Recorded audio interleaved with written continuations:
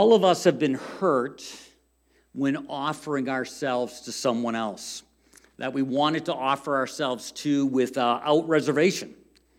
We leaped before we really knew whose arms we were, in a sense, leaping into.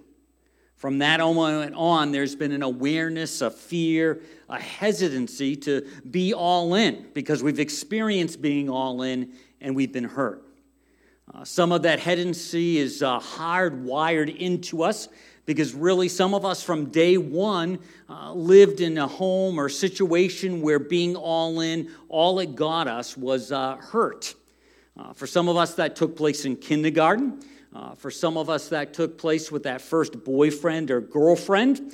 For some of us, it took place at that promising job. We had made it that far. We had tried to be all in, and all of a sudden we find the rug pulled out from underneath us and we're hurt.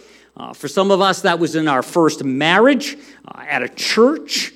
We all have a story of leaping without knowing whose arms, in a sense, we're leaping into. And it's different for all of us. And I'm not really sure if it's better to get a lot of life underneath your belt, if you will, and then all of a sudden discover that, or to know that from early on. For me, it was a surprise. I grew up in a home where it was pretty stable, pretty easy. These were the good old days when it was just me, before those interlopers, my brother and sister came on the scene. And life was sweet. Life was good. And, again, I grew up in a place where it was easy to be all in. I didn't even understand why someone would have any hesitancy to be all in. And it was just there. And my brother, when he decided to come along, it was during the blizzard of 1969. And this is some of the aftermath of that. And so when Jeff was ready to be born, it meant that we couldn't get there on our own. The VW Bug that my parents had wasn't going to get them to the hospital in Beverly, Massachusetts. So they had to ride in one of these. And I had to ride in one of those, and my father was going to drop me off at my Uncle Dick and Aunt Dolores's. Those were just good friends, and so the ambulance came to pick us up, and we started on our way, and they really lived in the same neighborhood down a different road, but the roads were so bad that the ambulance driver wanted to wait at the road and have my dad walk me in. And I can remember this. I'm 3 years old, and I can remember it being dark and cold and windy and the snow hitting my face and all of that kind of thing, and being honestly a little bit afraid. And so my dad got out, and the snow was deeper than me to walk in, and he picked me up and put his jacket around me, pulled me in real tight. I was warm. The sound of the howling wind was fainter, and I felt like I was in a great place, even though there was a storm going on all around us. So we walked 3 or 4 houses in, and the next moment I knew he was opening his jacket, and there was my Uncle Dick, my Aunt Dolores, and, at the door, ushering me into their house, and then my dad trudged his way back to the ambulance, and then, a few hours later, Jeff was born. The reason I want to tell you that story, and the reason I want us to think about storms and take a look at Peter's life, is as a pastor, my hope is that as we learn to be all in, especially in the area of faith, we'll come to a greater understanding of whose arms we are jumping into. And as we know those arms, and we know those arms in a deeper, more fuller way, we'll find that even though there's a storm raging around us, we can be like I was at a 3-year-old, close to the Father, our Heavenly Father, in there tight, zippered up. Yes, the storm is going. Yes, you're still aware of it, but there's a safety and there's a peace. And if you're a Christ follower, or if you're thinking about becoming a Christ follower, once you've said yes to Him, this is actually a possibility. It doesn't mean the storms won't happen. It doesn't mean there won't be crazy times, but it means you can be in that place. You can trust that place because you know where you're looking before you leap. And you're leaping into the arms of God, and you can be all in.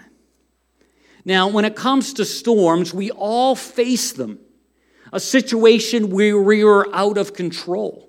Now, some of us may feel, well, that isn't really true. I feel pretty stable right now. But the reality is that's almost like a false feeling. All of us, if we slow down and realize we're really not in control of too much. We're really at the mercy of the way things unfold in this world. So it's almost a false sense, and I don't want to rock your world. I don't want to make you feel nervous, but we all need to come to terms that there are these times, and life isn't as buttoned up as we think it is, as we hope it is. You see, all of us are in this one of three places. We're either in this place where we're currently in the middle of the storm. Some of us go, yes, that's me. I'm in the middle of it, and I'm feeling it. I'm feeling it raging, and I don't know who I can trust. I'm trying to take things into my own hands to some degree, and that's all natural, and sometimes we try to lean in and grab a hold of the Father, and He doesn't seem to be doing what we think He ought to be doing, but we're feeling this storm. And then there's these times where a storm is coming, you don't even know about it. And there's one on the horizon, and in the next few days or next few weeks, all of a sudden, bam, you are in the middle of this storm. And again, that's not to make you feel uneasy. That's what life is. And when you and I are not expecting that or not aware of that, we're ill-prepared. And again, as a pastor, I want us to be at a place where we know where to leap. And we're looking before we're leaping. And we're able to leap into the arms of the Father and find peace and strength in there amidst the storm. And then there are those that are just walking away from a storm that has blown through. You're starting to see the light at the end of the tunnel, as sometimes it's said. You're starting to see the waves and the storm and the wind dissipate, but you're coming on the other side of it. And that's where we all find ourselves. So knowing where to look, knowing where to leap, and having a confidence and having a trust is just a fantastic thing. Now, as we've been going through this series all in, next week we wrap things up with the idea of hope. But as we've been going through this, we've been primarily looking at the life of Peter. We had some time where we looked at the Older Testament, and we've been looking at his life. And with Easter, we got a little ahead of ourselves, and now we're going back this week to something that happened before the resurrection, before Jesus' death. And for many of us, it's a very familiar story, but I'd like us to read through and then draw some points out of it so that this just isn't something we go, aha, and we know in our mind, but we don't have it kind of falling into our heart. So let's begin in Matthew 14, 22 through 24.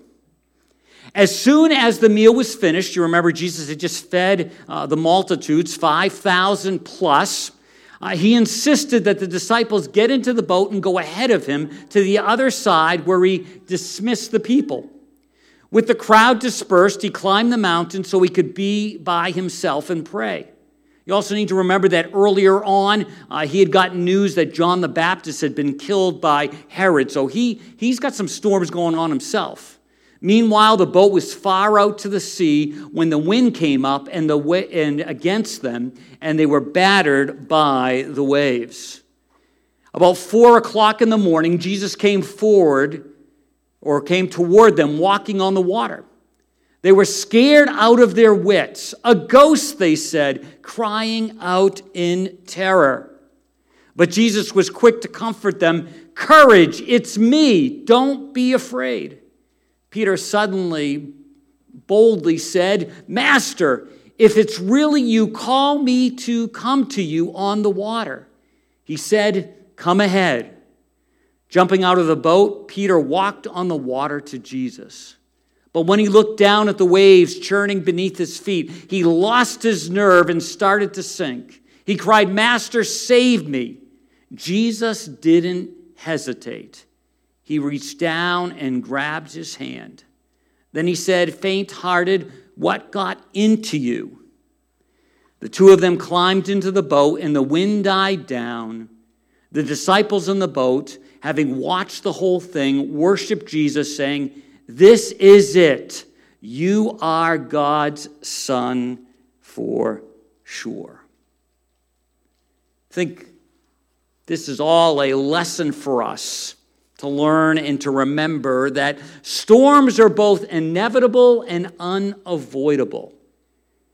It's wise to plan. It's wise to make good decisions so that we avoid some storms that we do have control in our life. But for the most part, storms are inevitable and unavoidable, and we need just to understand that. And when we see this story unfold, it is so crucial that the disciples are starting to really come to terms with who Jesus is. They've seen a lot of miracles. They've seen him do a lot of amazing things. They've heard him say amazing things. But as they start to get to understand who he is, their trust level is going to be able to grow. And so as you and I, those of us who have said yes to Christ, as we get to know God deeper and more and understand who he is, understand the Father, understand Jesus, our trust level can increase. Our bottom line, and we're going to build off this, is when we know who Jesus is, when we trust Jesus as he is. When we know who Jesus is, we trust Jesus as he is.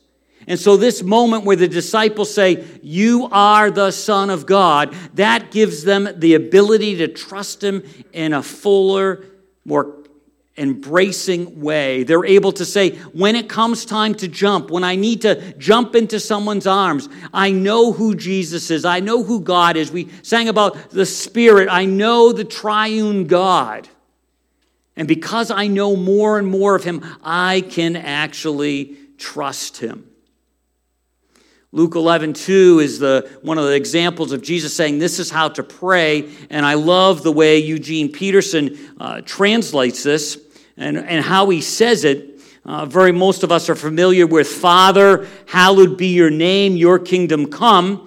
When Eugene Peterson renders this, he says, "When you pray, say, 'Father, reveal who you are. Set the world right.'" The idea is that when you and I understand, when God reveals himself, not just in an abstract way, but when he shows up in our lives, he starts setting the world right, and he starts by setting our world right, our heart right.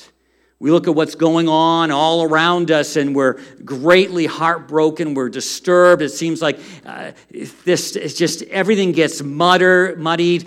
There's not clear whatever, and it just breaks our heart. And you go, how do you engage in that? How do you kind of like be a force for good? How do you not be counterproductive to all the discussions and all the action, but be actually productive? And there's this part where you and I see who God is. He's revealed to us, and then it starts showing up not in just the world, but it starts showing up in one heart at a time. And as our hearts are set right, then that overflows into other hearts. It can't just be rhetoric. It just can't be statements. It just can't be posts. People actually have to see how God has revealed himself to you, and how God has started to set your heart right and all the storms that are going around, and then they get a glimpse. It's a delight when someone who knows someone in the church, and this has happened a number of times, reaches out and says something like, "I know this person at your church. I'm not a faith person, but I've seen what faith is doing in this person's life. Can you tell me about that? Can you explain that to me?"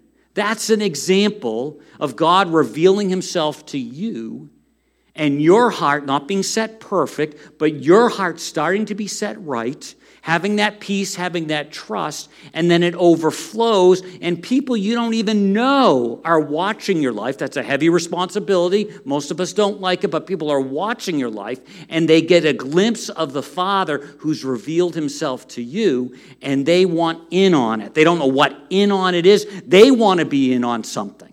Because they found when they've jumped all in, they found that they've gone into arms that really haven't been trustworthy. And they're starting to get an idea that they're seeing that in your life. So, first idea out of this is knowing who you are provides clarity in the storm. And you say, well, why aren't we talking about knowing who Jesus is? We have to also know who we are, but it's interesting if we were to go back and look at verses 22 and 23, and then in 30, we're going to see that Jesus has to know who he is. John the Baptist, dead, family relative. People are fed. They love Jesus. They want to make him king. Now, that's a pretty good gig. What does Jesus do? He pulls away with the Father and reminds himself who he is as he talks with God. And that gives him clarity to do what he needs to do next. Likewise, you and I need to know who we are. We need to ask ourselves, have I said yes to Christ? Have I really said yes to Christ? Do I know him in my head but not in my heart? And only you can answer that question. Sometimes it's hard to unfold that, untie the knots. But you need to know who you are. And that gives you clarity in the storm. I love what Paul writes to the church at Ephesus. He says, God has made us what we are. In Christ Jesus, God has made us new people so that we would spend our lives doing the good things he already planned for us to do. That is full of promise. That is full of purpose. God has a purpose for us as we live our life out following Christ. As we've said yes to him, he's actually prepared things in advance. He's designed us for certain occasions, certain situations. And the more we know that, the more clarity it gives us in the storms. All of a sudden, some storms don't become storms. They're like little distractions. They're like little ripples on the water. Some storms are, but we know how we respond, not how we react to that storm, has something to do with God's plan for us and God's plan for others. So Jesus would regularly slip away, in a sense, to recharge his batteries, to spend time with God, his heavenly Father. And it would give him purpose and direction. Another time we read he slips away and he chooses the 12 disciples. There's a correlation there. He spends the whole night praying before he chooses those 12 disciples. This idea of knowing who you are in Christ gives you clarity for the storm. It helps you understand the storm. It gives meaning to the storm. Even if the meaning is just I'm in a storm and I'm somehow supposed to point to Christ in this storm. I don't know exactly what that looks like, but I'm going to jump into his arms. I'm going to have him wrap me in his arms in the storm, carry me quite close, and that's going to overflow and touch someone else's life because I'm not losing it in this storm. Also, we see experiencing the reality of the storm. Storms are real.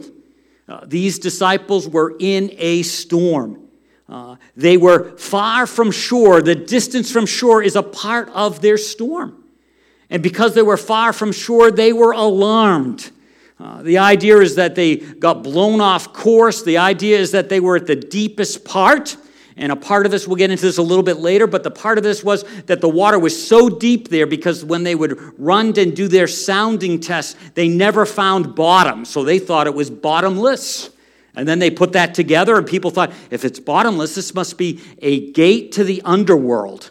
So when they're out there and they're there, they are alarmed. They are scared. And it's just they're far away from safety.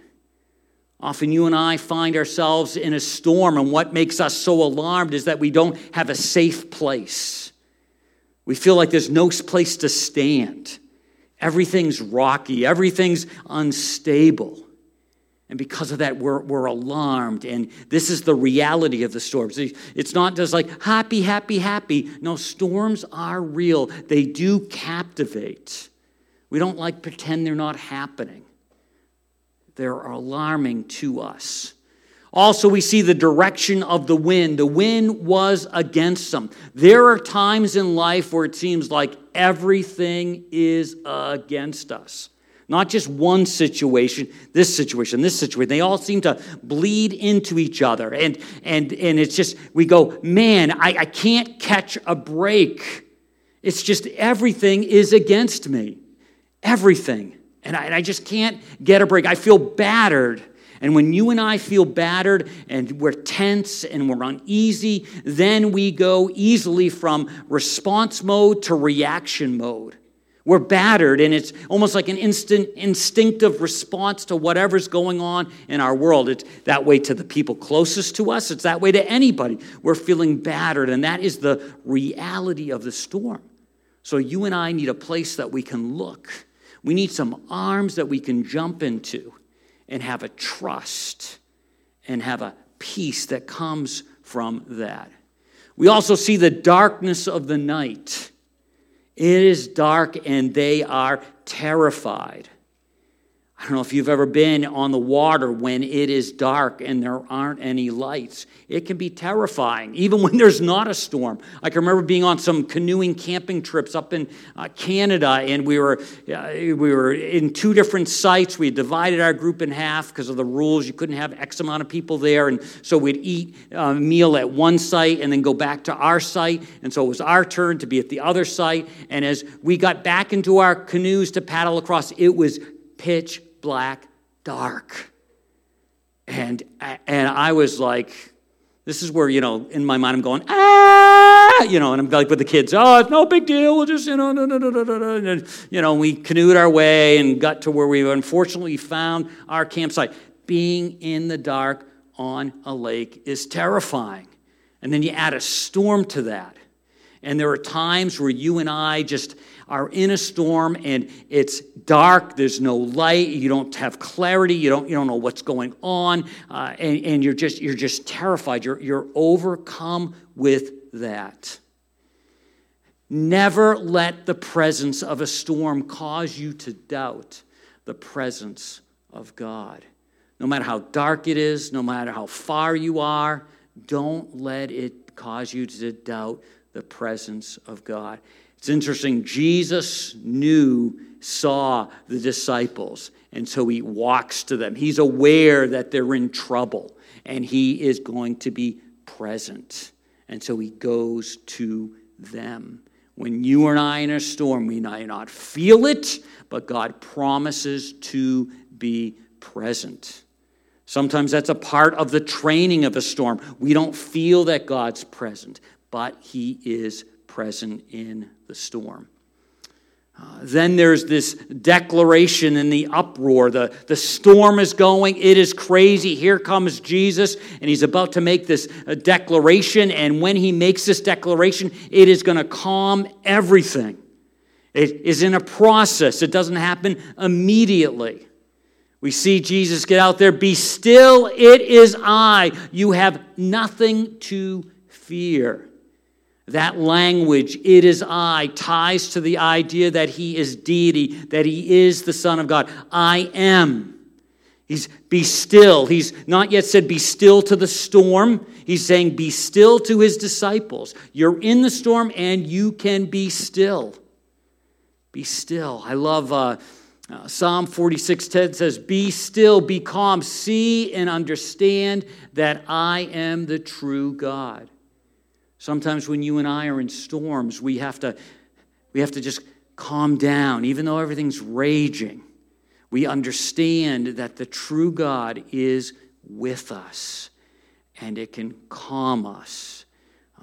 I don't necessarily know if I love, but I'm amazed when I see a crisis unfolding and I see folks who have been trained like EMTs or doctors or nurses, and they just know how to step into that, and crazy stuff is going on, and they're just calm.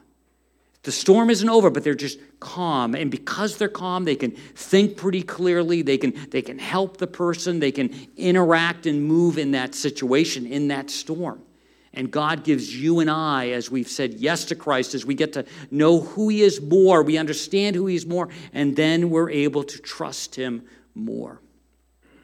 Along with this, there's the determination in the chaos. So we have this craziness going on. this storm going on. We're aware of it. We're not like pretending it's not existing. And it can stir us in certain directions. There can be a benefit from the storm. The storm can actually do things in our lives and through our lives. It can touch other people's lives. Now, this week I had an opportunity to sit down with Denny Landis. And, it's interesting when you and I show up on a Sunday morning, we don't know that probably every person here has a story.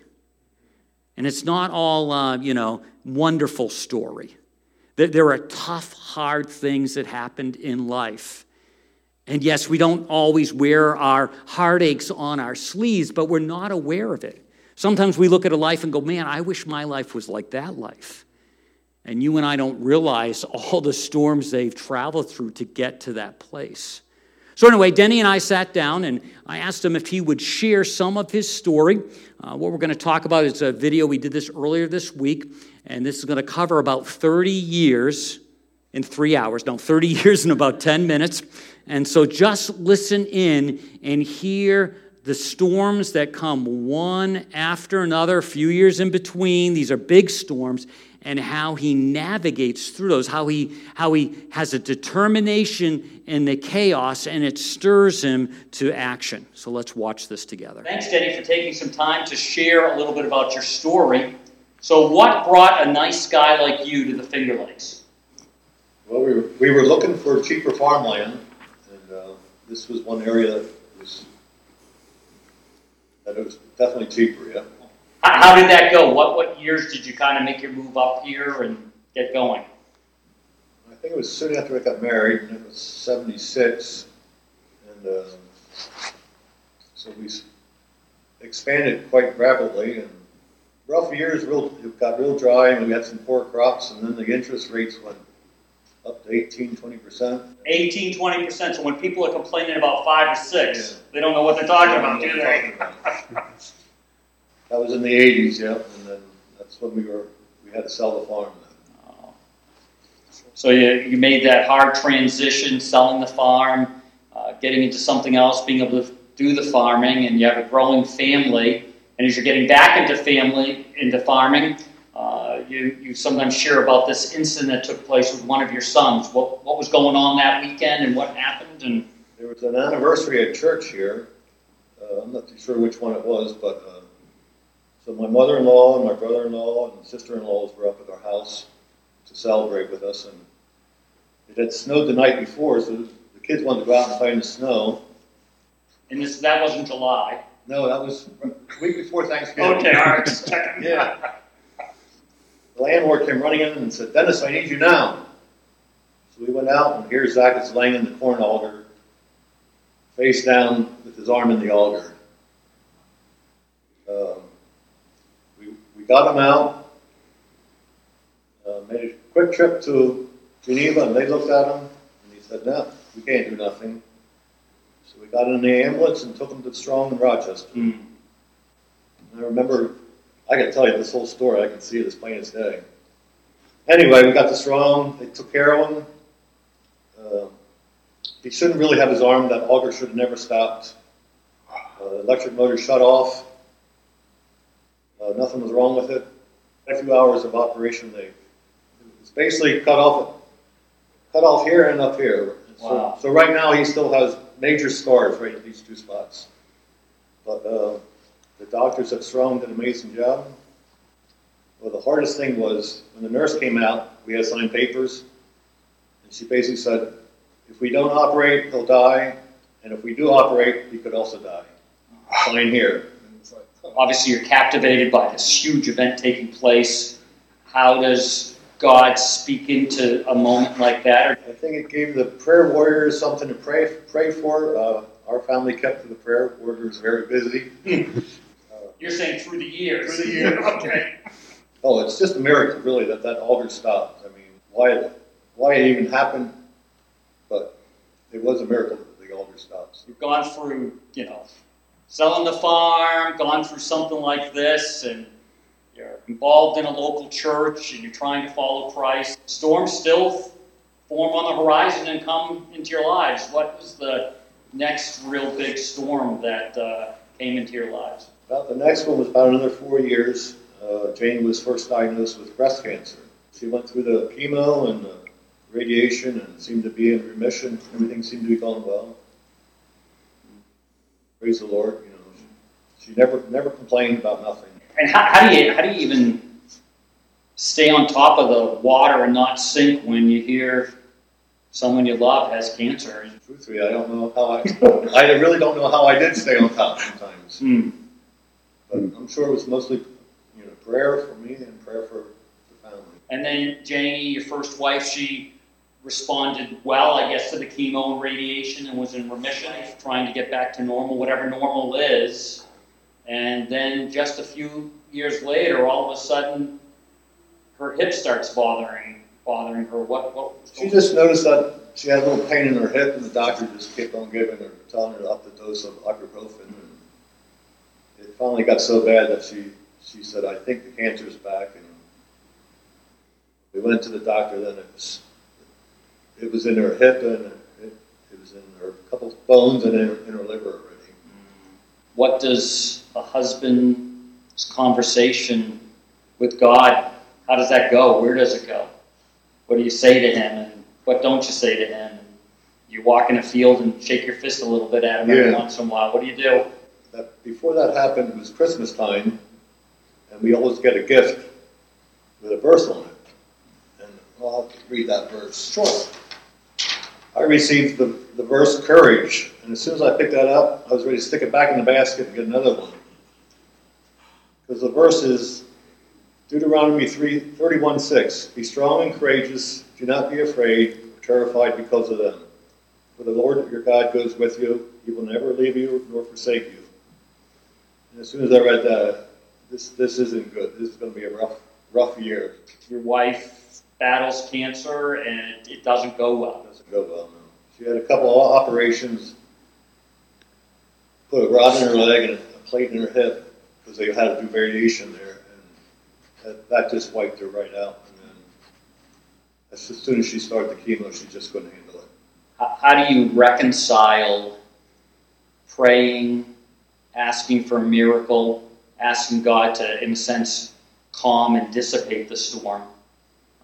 You had that already happen, and then this time the storm still rages and doesn't go away. How do you stay as calm inside, especially your kids are young, so you're trying to navigate that. That's heavy lifting. Well, I think the kids just thought that she'd go through the radiation again and would be fine. But when we realized how bad it was, I knew that was only for a miracle it would have been saved her. And why things happen every so many years, God was trying to tell me something. I just wasn't getting it. But yourself, what kinds of things just helped you take one day at a time? So what you weren't probably thinking weeks at a time, it was just kind of one day, one incident, one moment. What kinds of things would help you in that kind of a storm to keep? Well, I think a lot of people, we had a lot of people praying for us. And we received lots of meals. We were well fed in those days. Sometimes we talk about prayer. It's just something out there, but prayer is real, and prayer does change things, and it can change the circumstances. You saw that with Zach, getting up to the hospital, and people are praying, and they're able to save the arm, save him. And then at other times, prayer has to, in a sense, change our bearings, change our heart, and there are no emotionally satisfying answers in any. Sometimes I think maybe for me, sometimes there was too many people around. I think there was a few Sundays I didn't even come to church. I just wanted to be alone, I guess. Yeah, and it's hard because people want to show love. They don't know how to show it. So it's just awkward. How do you help kids when they're hurting so badly after losing their mom? I don't know. I don't think I did a real good job. It would have probably been better if I would have died and Janie would have been it. No, I could have done a lot better, but when I met Angel, it's amazing how much she is just like Janie. Very outspoken, strong-willed, a very good cook, and And I always thought, how am I going to replace all these meals that I've... And I think Angel has replaced quite a few of them. Yeah, storm may sound too dramatic, but you do have to navigate the blending of two families. Angel has a daughter, and all of that. How do you look to Jesus in that kind of potential choppy water, maybe not a storm? How do you do that, do you think? It wasn't really a storm, but it's amazing how God works, because Amanda was on her first year in college, and she wasn't real happy with her marriage. I guess I can say that. So she wouldn't have went to Honduras if this hadn't happened. So she wouldn't have met Herman. We would have never got involved with Honduras. And, so God does allow things to happen. That changes everything else. But and God can use storms or choppy waters to, like, redefine our lives and put us in a place that opens up opportunities we'd never seen. So, then your ministry with Healthy Niños, all those pieces started to fall into place. So, how does knowing who God is help us to trust Him as He is? We always know there's a light at the end of the tunnel. I often think, boy, I just don't have enough faith. Sort of like walking in the water, right? Life continues. We have to just keep hammering it out, and we're just waiting for that day when He returns. In Revelation, we're told He'll wipe all those tears away, and that would be a good day. And in the meanwhile, we just try to be faithful the best we can, and we don't always get it right.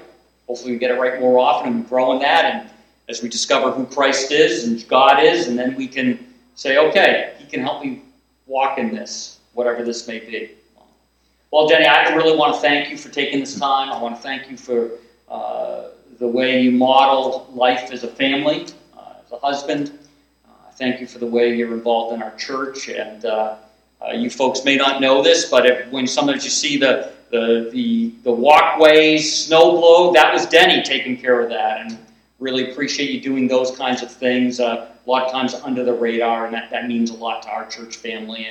And just it isn't just church family and family, it's community, and what you do with the House of Concern, that's just amazing. So I thank you that you're making a difference in people's lives. So really appreciate that. So thanks, Danny. Yep.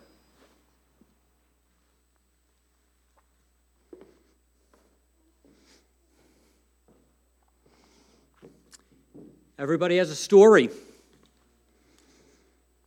Everybody has a story with storms.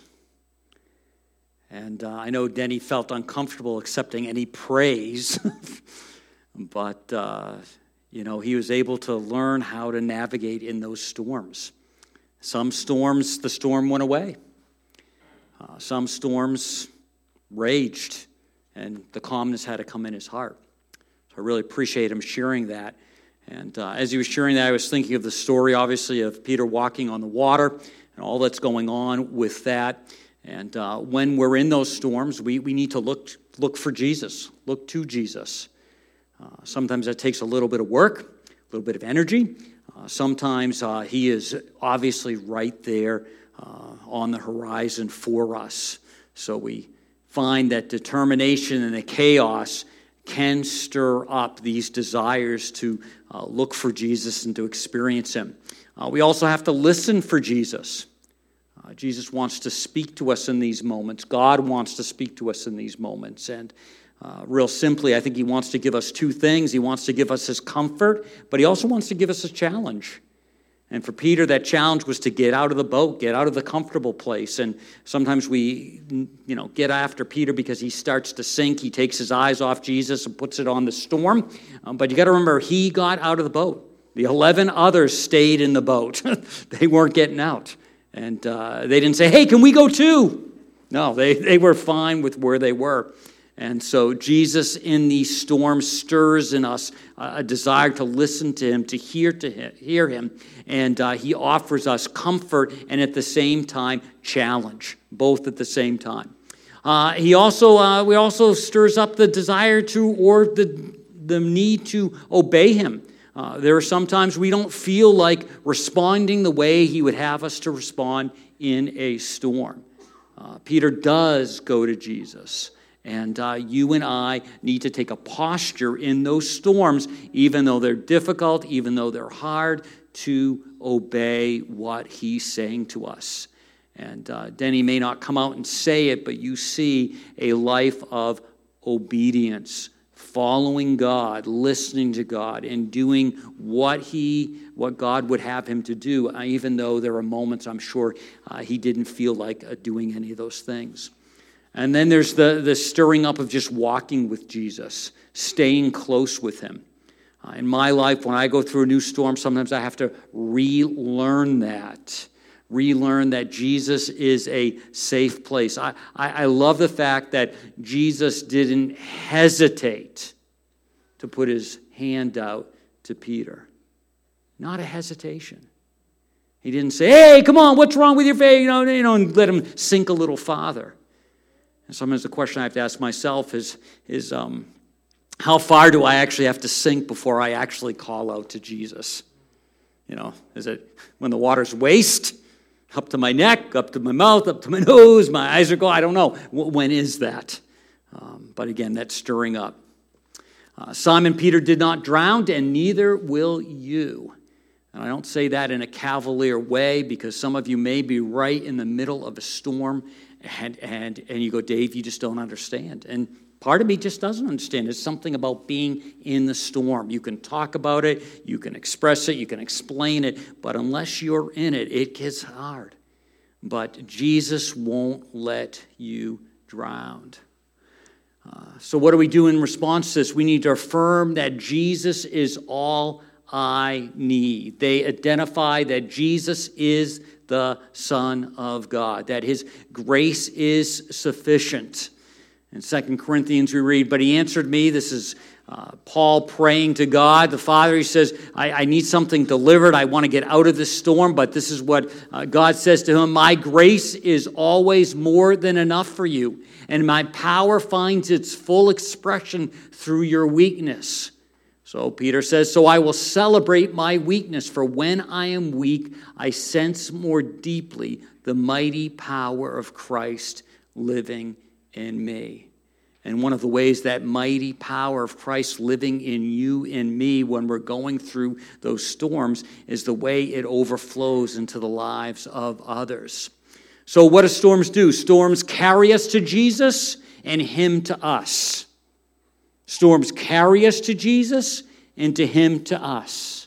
So when we're going through a storm, just like last week when we said a failure, don't waste a good storm or a terrible storm or a horrific storm. Allow Jesus to come to you and you to go to Jesus. Also, storms confirm that Jesus is more than enough. You listen to that story of Denny. And those memories, those situations, some of them hurt, some of them he celebrates the way they turned away. But he confirms that Jesus is more than enough. When you bump into him on a Sunday morning, you don't see him underneath those storms. You see him surviving those storms and walking forward in those storms. And actually, those storms have given other people hope. And that's why, because storms point others to Jesus. Storms point others to Jesus. When you and I go through a storm, there's the possibility that what's happening to us can point someone else to Jesus. I love what McManus says in Chasing Daylight. He says, "Imagine the power of our lives if we could know with confidence that when others see us, they would also see God. That God would reveal himself through an ordinary human being, that those who today are blind to God would have their eyes opened by the life each of us lives." And that includes storms. When we know who Jesus is, we trust Jesus as he is. Would you pray with me? Father, we thank you for transparency, and we thank you for Denny sharing some of the storms that he's traveled through. And we thank you for the way we see you being faithful in his life and that he points to you. Father, no matter who we are, wherever we find ourselves in life, if we're in the middle of a storm, if we're coming out of one or one is on the horizon, help us to see how storms also reveal who you are.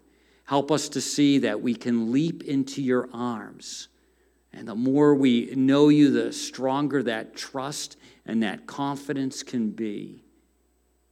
So, Father, we understand storms are a part of life. I don't want to necessarily thank you for the storms, but I know in James we're told that they produce something in our hearts and our faith. And so for that, we are thankful. So, Lord, help us. Help us to lean into you, and may our leaning into you in the storms touch other people's lives. We ask all of this in Jesus' wonderful name. Amen.